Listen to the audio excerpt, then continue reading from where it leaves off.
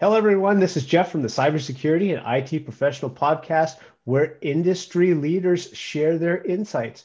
It's 6 questions in 9 minutes because hackers never sleep. So let's jump in. Question number one. Jorge, in a few sentences, can you tell us who you are and what you do? Hello, thank you for having me. I am Jorge Orchilles. I am the Chief Technology Officer at Scythe, and I am also a SANS instructor and author. I have a 2-day red team exercise and adversary emulation course, and the project lead for the C2 Matrix. Wonderful.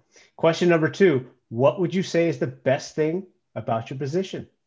Community. I get to talk to a lot of bright minds in the community, whether I am teaching or collaborating on Threat Thursdays or just seeing what our customers are doing and how we're pushing the industry forward in the offensive security field.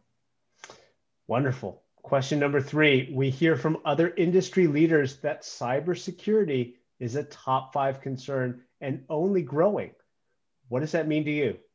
Yep, that means that everyone is going to get hacked. If your board of directors or your C levels do not know that, then they need to understand that. And it's not about trying to stop a breach anymore. It's about trying to detect it and respond to it. I'm sure you've seen the news. Pretty much everyone, including the top cybersecurity companies, have been breached. So it's the inevitable.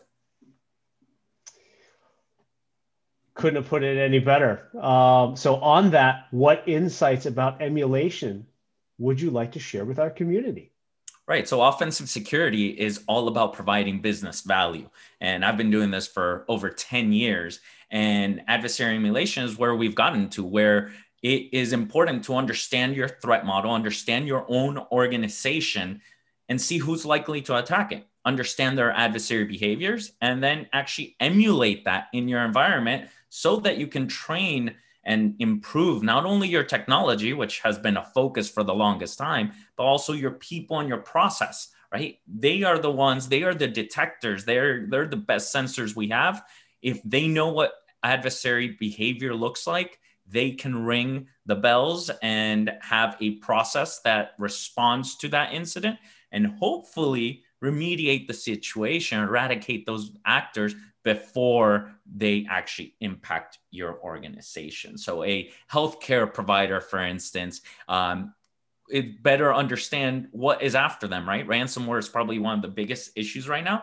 They should probably test that against themselves instead of trying, say, a fin group, which goes after financials and retail organizations, just like a Walmart and a Target would probably focus more on a fin group than on a ransomware. So that's why adversary emulation is important. It's way more targeted and really goes down to providing the most efficient business value for the organization through offensive security. And what we're talking about lately is purple teaming, right? Not doing it just as a zero knowledge red team engagement that happens once a year, but do it more continuously where you can show and teach and really measure and improve people, process, and technology. So it sounds like the takeaway is more of mitigate and minimize as opposed to prevent in these days. Yes, 100%. It's all about detection. Obviously, you want to do your prevention. You want to patch everything that you can. You want to train your people not to click on a phishing email, but inevitably someone will click on something and you will miss that one patch at any point in time. So yes, you have to be ready for what happens next. I couldn't have put it better myself. Thank you. Question number five. What other successful cyber professionals like yourself would you like to acknowledge and who might be a good guest on our podcast?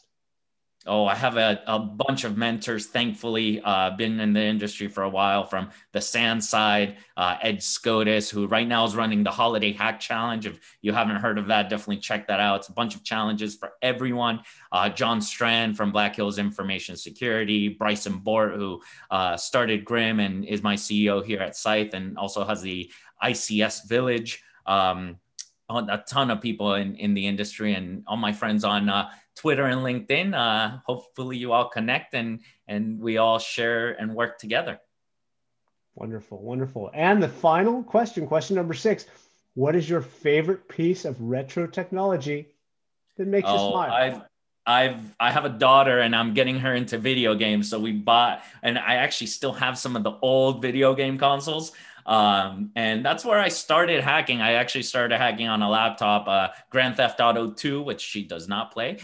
But we can still have fun playing some of the old school video games and the little hacks that we can do there. So those bring a smile to my face, especially because I get to hang out and play with my daughter.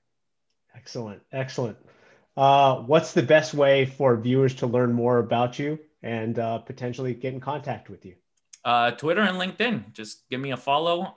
It's my name, Jorge Orchilles. Most people call me George, but it's unique, so it's the only one.